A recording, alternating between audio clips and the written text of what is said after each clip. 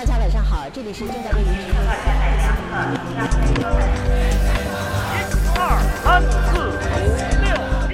Willkommen zu Merrick's Experts, dem Podcast, der aktuelle Entwicklungen in China analysiert. Am Mikrofon Ruth Kirchner, schön, dass Sie dabei sind. China liefert sich ja derzeit einen erbitterten Handelsstreit mit den USA und versucht sich gleichzeitig als verlässlichen Wirtschaftspartner zu präsentieren. Aber auch für Europa steht bei diesem Handelsstreit viel auf dem Spiel, denn sowohl China wie auch die USA sind ja wichtige Handelspartner der Europäischen Union. Wie also positioniert sich die EU? Worum geht es für Europa? Und wie sollte die EU mit China umgehen und mit den USA? Darüber spreche ich mit Reinhard Bütikofer. Er ist seit 2009, also seit fast 10 Jahren, Europaabgeordneter der Grünen und Co-Vorsitzender der Europäischen Grünen Partei. Mit China beschäftigt sich Reinhard Bütikofer seit vielen Jahren und ist Vizechef der Delegation im Europaparlament für die Beziehungen mit China. Willkommen im Merrick's Expert Studio hier in Berlin. Herr Bütikofer, wie positioniert sich denn Europa nun im chinesisch-amerikanischen Handelsstreit? Das versuchen wir gerade herauszufinden, wie wir da uns positionieren. Ich glaube, es kann nicht im europäischen Interesse sein, sich einfach nur in eine sozusagen politisch-strategische Ressource der Amerikaner verwandeln zu lassen. Und es ist aber auch nicht in unserem Interesse, jetzt eine Allianz mit China gegen die USA aufzubauen. Europa muss, um seine eigenen Interessen zu vertreten, seine eigenen Werte zu vertreten und um zu verhindern, dass dieser amerikanisch-chinesische Konflikt alles dominiert, vielmehr meines Erachtens auf das setzen, was jetzt bei der Asien-Pazifik-Konferenz der deutschen Wirtschaft ziemlich im Zentrum stand, nämlich auf den Versuch, mit den sogenannten like-minded countries, also mit Ländern, die eine ähnliche Positionierung einnehmen wie wir, multilateral orientiert, auf Herrschaft des Rechts setzend, mit denen viel stärker zusammenzuarbeiten, um da einerseits ein Gegengewicht zu entwickeln und auch zu verhindern, dass die Eskalation alles andere tottrampelt. Aber es gibt ja durchaus Leute, also Stimmen auch in der Wirtschaft, die sagen, das ist ja auch eine Chance, Handelskrieg, eine Chance für Europa. Also es ist vielleicht noch enger mit China zusammenzuarbeiten. China ist ja schon insbesondere in Deutschland Deutschlands größter Handelspartner. Ja, es gibt wahrscheinlich auf beiden Seiten Leute, die sich lieber einem der strategischen Großakteure einer dieser Supermächte anschließen wollen. Ich kenne auch Stimmen, die gegenüber den USA liebedienerisch sind, und ich kenne Stimmen, die gegenüber China liebedienerisch sind und die kein einziges Argument gelten lassen, dass man gegenüber China kritisch ins Feld führt. Ich glaube, beide tun Europa keinen Gefallen. Wie könnte denn sowas aussehen? Also ohne liebesdienerisch gegenüber den USA zu sein und ohne sich zu sehr mit China gemein zu machen, welche Möglichkeiten hat denn Europa da, eigene Strategien zu entwickeln? Man kann es ja mal durchbuchstabieren an bestimmten Konflikten, die wir gerade erleben. Ja? Also China hat über mehrere Jahre ausgenutzt, dass Europa gegen Dumping-Exporte aus China in den europäischen Markt, die insbesondere im Stahlbereich zu Buche geschlagen haben, sich nicht richtig gewehrt hat. Und die Europäische Kommission war sogar drauf und dran, zuzugestehen, dass das einfach so weitergeht, ohne dass man da zu vernünftigen Schutzschilden greift. Da gab es eine interessante Allianz zwischen dem Europäischen Parlament und großen Teilen der Industrie. Nicht nur Stahl, auch Glas, auch Zement und 30 verschiedene Branchen. Und wir haben zu einem neuen Regime gefunden, in dem Europa zwar den Markt offen hält, aber sich die Möglichkeit schafft, auch nach Auslaufen einer bestimmten Bedingung des chinesischen Beitrittsprotokolls zur WTO dafür zu sorgen, dass wir nicht einfach von chinesischen Dumping-Importen überwältigt werden. Manche in den USA hätten gerne gesehen, dass wir da einfach in einen Grundsatzkonflikt mit den Chinesen treten und das nur als antagonistisch behandeln. Ich glaube, da haben wir eine gute Mittelposition gefunden. Das heißt also, man versucht da dann auch über so Instrumente wie die WTO Kompromisse zu finden? Wir sind zum Beispiel auch einer Klage, die die USA bei der WTO gegenüber China angestrengt haben, zusammen mit Japan beigetreten, weil an bestimmten Punkten unsere Kritik an der chinesischen Industriepolitik ganz ähnlich ist wie die aus Washington. Da geht vielleicht auch viel mehr mit einer Trump-Regierung, als man das vielleicht öffentlich manchmal so wahrnimmt? Ich glaube, man würde einen Fehler machen, wenn man jetzt alles, was Trump sagt, nur weil er es in einer konfrontativen Weise sagt, in einer herrischen, in einer selbstfixierten Weise sagt, einfach wie mit einem Pavlovschen Reflex reagiert und sagt, also das lehnen wir von vornherein ab. Ich glaube, da muss man genauer hinsehen, zum Beispiel was die Frage des forcierten Technologietransfers betrifft. Da haben wir eine ähnliche Kritik wie die USA. An China. An China. Zum Beispiel, was die Frage der Öffnung der Märkte betrifft. Zum Beispiel, was die ganze Perspektive der Strategie Made in China 2025 betrifft. Ja, das ist aus meiner Sicht eine nationalistische chinesische Wirtschaftspolitik. Zum Beispiel, was den Versuch Chinas betrifft, in internationalen Beziehungen stärker als in der Vergangenheit spezifische chinesische Industriestandards durchzusetzen, statt sich an ISO, also multilateral vereinbarten Standards zu orientieren. Da glaube ich, muss man jetzt nicht nur, weil der amerikanische Präsident Trump heißt, sagen, das sehen wir ganz anders. Auf der anderen Seite wollen wir uns nicht vor seinen Karren spannen lassen, weil wir zur Kenntnis nehmen, ihm ist nicht an der Stabilisierung internationaler Ordnungen aufgrund vereinbarter Regeln gelegen, sondern er möchte zurück zu einer Politik, die Thukydides mal formuliert hat in seinem Peloponnesischen Krieg als das Motto, der Starke handelt, wie er will und der Schwache handelt, wie er muss. Da sind wir nicht dran interessiert.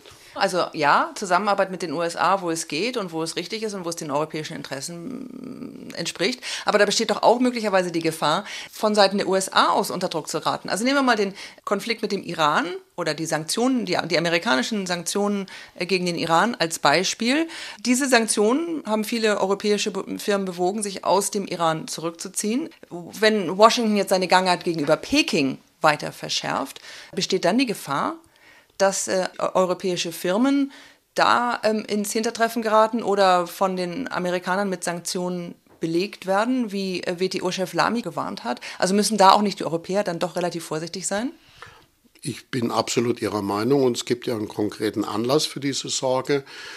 Das ist das USMCA, dieses neue Handelsabkommen, was anstelle von NAFTA treten soll, in dem die USA eine Bestimmung haben aufnehmen lassen, die vorsieht, jetzt mal untechnisch gesprochen, dass von Washington aus definiert werden kann, wie viel Handelsfreiheit Mexiko oder Kanada gegenüber China haben. Das wird umständlicher formuliert, aber faktisch läuft es darauf hinaus, den USA da ein Veto einzuräumen. Und dann hat der Secretary Ross, der unglaublich stolz darauf war, offensichtlich gesagt, und genau so eine Giftpille wollen wir in die Handelsverträge mit den Japanern und mit den Europäern auch reinschreiben lassen. Und natürlich werden wir den Teufel tun, uns auf sowas einzulassen. Das wäre ja genau das, was ich anfangs schon sagte, dass wir uns da zum Hintersassen Washingtons machen lassen würden und in Washington die europäische Handelspolitik gegenüber China definieren lassen würden. Das werden wir nicht tun. Ist denn es so, dass die europäischen Länder da in dieser Frage doch dann relativ einig dastehen? Also ist das eine konsensfähige europäische Position oder ist das der grüne Bütikofer, der spricht und der sich vielleicht als grüner Oppositionspolitiker in Brüssel dann nicht oder in Straßburg nicht wirklich durchsetzen kann? Realistischerweise muss man zugeben, dass Europa gerade erst lernt, dass wir eine gemeinsame Position entwickeln müssen, und zwar in beide Richtungen, nach Washington und nach Peking. Als die Debatte hochschwappte über die Stahl- und Aluminiumzölle, war die spontane Reaktion in Paris eine ganz andere als in Berlin.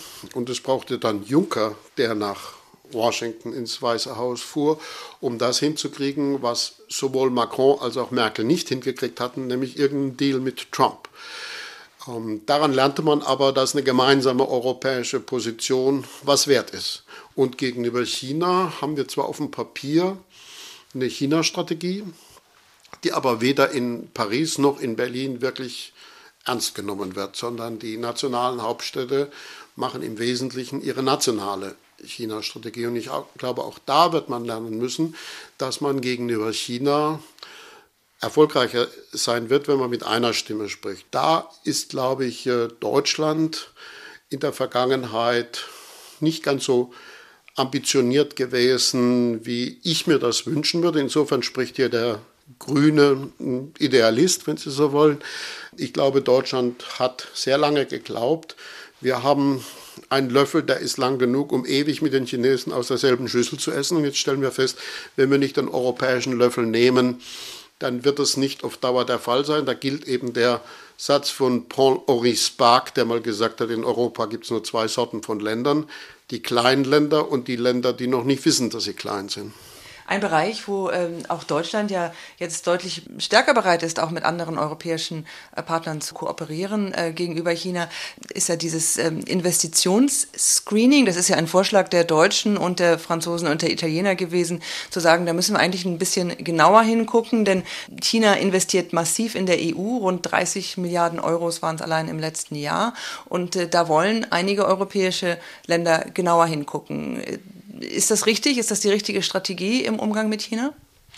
Ich bin froh, dass es diese Initiative gegeben hat. Da hat Europa mal von den Amis was gelernt, weil die so eine Regelung seit vielen Jahren haben und auch gar nicht immer einsetzen, aber allein die Möglichkeit, sie einzusetzen, führt schon dazu, dass bestimmte Kriterien ernster genommen werden.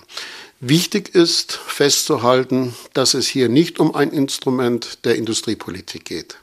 Es geht nicht darum zu sagen, wir wollen in Zukunft keine chinesischen Investitionen. Es geht nicht darum zu sagen, wir wollen keine chinesischen Investitionen, wenn das irgendeinem europäischen Unternehmen Konkurrenz machen würde. Was wir sagen ist, es gibt Kriterien der Sicherheit und der öffentlichen Ordnung, die müssen im gesamtstaatlichen Interesse im Zweifel durchgesetzt werden können. Also zum Beispiel, wer ist der Übertragungsnetzbetreiber für ein Stromnetz? Ich glaube, das ist ziemlich offensichtlich, dass es da um Sicherheitsbelange geht. Und entsprechend haben wir ja in Deutschland Regelungen, die gerade verbessert werden und die vielleicht jetzt auch durch die Regierung nochmal verbessert werden. Die Mehrheit der EU-Mitgliedsländer hatte bis jetzt solche Regelungen nicht.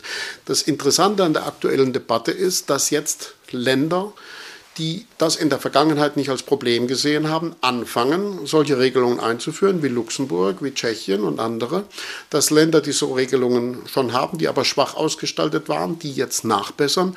Und vor allem kommen wir, und ich glaube, das wird noch vor Ende des Jahres, zu einem verabredeten Ergebnis zwischen Kommission, Rat und Parlament führen, kommen wir dazu, dass wir da einen Kooperationsmechanismus entwickeln, wo die europäischen Partner sich gegenseitig unterstützen können. Das wird jetzt nicht sozusagen eine europäische Aneignung nationaler Entscheidungsbefugnisse. Die Entscheidung, ob eine bestimmte Investition gebilligt wird oder nicht, wird nach wie vor in den nationalen Hauptstädten getroffen, aber man wird europäisch zusammenarbeiten. Und da sind Sie zuversichtlich, dass das auch tatsächlich jetzt dann hoffentlich noch vor den Europawahlen durchkommt? Also es gibt ja in Europa immer viele Unwägbarkeiten. Zuletzt hatten wir den Regierungswechsel in Italien.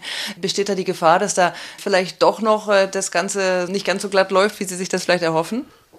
Ich sitze in diesen Verhandlungen mit drin für den Industrieausschuss und mein Eindruck ist, dass alle Seiten da an einem vernünftigen Ergebnis interessiert sind. Das heißt auch, dass alle Seiten Abstriche machen. Auch das Parlament wird da gewisse Zugeständnisse machen an den Rat. Natürlich gibt es immer wieder Stolpersteine. Ein Staatssekretär der italienischen Regierung hat gesagt, wir sind jetzt auf einem ganz anderen Dampfer, aber bis auf die Ebene der Ratsarbeitsgruppe hat sich das noch nicht rumgesprochen. Deswegen glaube ich, wir werden das Ergebnis haben, bevor Rom querschießt. Aber reichen denn solche Maßnahmen, so ein European Investment Screening Mechanism, reicht denn das aus? Reicht es aus? Meines Erachtens reicht es nicht aus. Wann reicht der erste Schritt jemals aus? Aber ich kann nicht den dritten Schritt machen, wenn ich den ersten nicht gegangen bin. Und ich könnte mir weitergehende Regelungen vorstellen. Ich finde es aber schon mal eine sehr positive Entwicklung, dass jetzt in Ländern, die das in der Vergangenheit gar nicht als Problem gesehen haben, jetzt entsprechende Entwicklungen stattfinden. In Ungarn ist gerade ein Investitionsscreening-Mechanismus beschlossen worden. Das hatten die in der Vergangenheit auch nicht. Mit den chinesischen Investitionen in Europa und wie man damit umgeht, damit hängt ja auch zusammen, wie Europa eigentlich mit dieser chinesischen Seidenstraßeninitiative umgeht. Im September hat die Europäische Kommission dazu eine Konnektivitätsstrategie mit Asien vorgestellt, Connecting Europe with Asia, so heißt das Dokument. Da kommt China ja gar nicht drin vor in dem Dokument, aber das ist Europas Antwort auf die Seidenstraße, oder? Das ist Europas Antwort auf die Seidenstraße, das ist Europas Antwort auf die Initiativen, die es von den Japanern, von den Amis, von den Indern gibt für einen indopazifischen Raum des freien Handels und der internationalen Beziehungen. Und ich finde es richtig, dass die Kommission jetzt nicht gesagt hat, das ist sozusagen nur unsere Antwort auf China, weil so eine China-Fixierung weder im positiven noch im negativen Sinn macht. Es gibt eine Konnektivitätsstrategie der ASEAN, die ist längst entwickelt gewesen, als Xi Jinping die Seidenstraßeninitiative erfunden hat. Und ich denke, wenn man den Blick weitet und die verschiedenen Akteure, die als Partner in Frage kommen, insgesamt unter dem Gesichtspunkt, was können die dazu beitragen oder was können wir mit denen zusammen bewirken, betrachtet, dann ist das viel produktiver. Und die Frage, ob das dann relevant wird, die hängt natürlich, wie im chinesischen Fall auch, an der Frage, kommt da Butter bei die Fische und gibt es Geld? Genau, Butter bei die Fische, das wäre nämlich meine nächste Frage. Wie will man denn mitgestalten? Also in dieser europäischen Konnektivitätsinitiative ist ja viel von Nachhaltigkeit die Rede, von Umweltstandards, von Arbeitsbedingungen, von Transparenz, aber nicht von Geld. Und die Chinesen treten ja vor allen Dingen als Investoren auf. Also kann diese europäische Initiative überhaupt strategischen Biss haben, wenn sie nicht sozusagen mit Geld unterfüttert wird? Ohne Geld hat sie keinen Biss, das ist völlig klar. Aber erstmal finde ich 2 Dreiklänge wichtig, die diese Initiative prägen. Das ist einmal, Sie haben schon gesagt, Nachhaltigkeit als Kriterium, dann heißt es auf Englisch comprehensive soll sie sein, also umfassend, und dann rules-based, also nach gemeinsam verabredeten Regeln, das ist der eine Dreiklang. Und der zweite Dreiklang, den ich mindestens so wichtig halte, heißt, es geht um bilaterale Beziehungen, es geht um Region-zu-Region-Beziehungen, also zum Beispiel EU-ASEAN, und es geht aber auch um multilaterale Beziehungen. Und da sehe ich ja ein großes Manko dieser chinesischen Seidenstraßeninitiative, dieser Globalisierung mit chinesischen Charakteristika, wie man das ironisch nennen könnte, dass China eigentlich den Multilateralismus tendenziell durch seine Governance-Vorstellungen ablösen will. Ja, was China betreibt, ist, auf Englisch sagt man Hub and Spokes, Nabe und Speichen. Das Zentrum der Entscheidungsbildung ist in China, das bestenfalls serieller Bilateralismus, aber es ist kein Multilateralismus, sind keine gemeinsam verabredeten Regeln mehr. Das ist sozusagen eher eine imperiale Perspektive. Da setzen wir was anderes dagegen. Und dann ist die Frage, ob das relevant wird. Tatsächlich gibt es Geld und die Kommission sagt, wir wollen im nächsten MFF, das ist also der mittelfristige Finanzrahmen, 60 Milliarden zur Verfügung stellen. Auf den ersten Blick sind 60 Milliarden nicht wenig. Auf den zweiten Blick könnte man sagen, reicht es aus. Da würde ich dann darauf hinweisen, dass die Vorstellung über die Finanzierung sich an dem European Fund for Sustainable Investment orientiert, an dem sogenannten Juncker-Plan, wo das europäische Geld genutzt werden soll, um eine Hebelwirkung zu erzielen, um 10 bis 15 Mal so viel Investitionen insgesamt in Bewegung zu bringen. Und dann ist es eine sehr relevante Summe. Also wird jetzt der Hauptkampf zwischen den Finanzministern geführt werden, um den europäischen Haushalt, ob wir dieses Geld zur Verfügung stellen. Ich glaube, das wäre eine zentrale Zukunftsinvestition der EU. Aber sind die Chinesen nicht längst viel weiter? Also ich meine, die Seidenstraßeninitiative, die reicht ja nun mittlerweile nach Serbien, nach Montenegro. Montenegro hat mittlerweile ein Schuldenproblem, was diese Dinge angeht. Also da hat man dann doch den Eindruck wieder, dass China eigentlich da, wie gesagt, ein Stückchen weiter ist und die EU da so ein bisschen hinterher trippelt. Man kann ja mal vergleichen, was die EU an Geld investiert in Montenegro, was die EU an Geld investiert auf dem Balkan und was die Chinesen real investieren. Ne? Und da schneidet die EU nicht schlecht ab. Also vielleicht reden wir zu wenig darüber, was wir richtig machen. Zum Beispiel die große Brücke in Südkroatien, die Chinesen jetzt bauen werden, weil ihr Konsortium zu Hause so hoch subventioniert worden ist, dass sie den Wettbewerb gewonnen haben. Die wird aber mit europäischem Geld gebaut. Ja? Also das ist nicht chinesisches Geld. Aber das kann doch die EU nicht gutheißen. Nein, das heißt die EU auch nicht gut. Nur an der Stelle wäre Kroatien dafür verantwortlich gewesen, für faire Wettbewerbsbedingungen zu sagen. Da kann man nicht immer den schwarzen Peter nach Brüssel schieben. Aber erstens tun wir was. Zweitens sind viele der Hoffnungen, die gerade im 16+1-Prozess auf China projiziert wurden, bis jetzt nicht realisiert worden. Also unter Führung Polens, das ja ursprünglich mal Initiator war dieses Ansatzes, gibt es inzwischen eine ziemliche Unzufriedenheit, jedenfalls bei den 11 EU-Mitgliedsländern im 16+1-Prozess. Also 16+1 vor allen Dingen dann in Zentral- und Mitteleuropa. Ja. Das sind 11 zentral-, ost- und südosteuropäische Länder und noch ein paar Balkanländer dazu. Und die Unzufriedenheit wächst, dass Montenegro sich selber unter ein erhebliches Joch gestellt hat. Das kriegen andere auch mit. Da kann man jetzt sagen, die Chinesen sind weiter. Man kann auch sagen, die Chinesen sind zu weit gegangen. Es ist auch interessant, was Mahathir zum Beispiel macht, der neue malaysische Premierminister, der in China sogar von Neokolonialismus geredet hat. Ja, der sagt, wir können uns bestimmte Projekte, die die Chinesen uns überhelfen wollten, gar nicht leisten als Nation. Man kann sich angucken, was in Sri Lanka gelaufen ist. Ich glaube, da gibt es eine Diskussion, dass die Außenpolitik von Xi Jinping, auf Englisch würde man sagen, overly cocky war, ja, also sozusagen den Bogen überspannt hat. Und wir bieten China ja durchaus eine Partnerschaft an, aber das muss dann eben auch nach vereinbarten Regeln gehen. Und China kann nicht die ganze Zeit die Freiheit unserer Märkte bedingungslos nutzen, erwarten, dass wir da drüber wegsehen, wenn sie die Konkurrenzbedingungen verfälschen, indem sie brutal subventionieren und im eigenen Markt zumachen.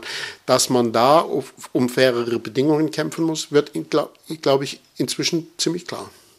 Okay, dann möchte ich ganz zum Schluss auf innenpolitische Entwicklungen in China eingehen. Unter Xi Jinping haben sich ja Repression, Zensur doch deutlich verschärft. Sie haben ja sehr viele Kontakte nach China. Macht sich diese neue politische Lage, macht sich das bei Ihren Kontakten mit China bemerkbar? Ja, indem meine Kontakte schlechter werden.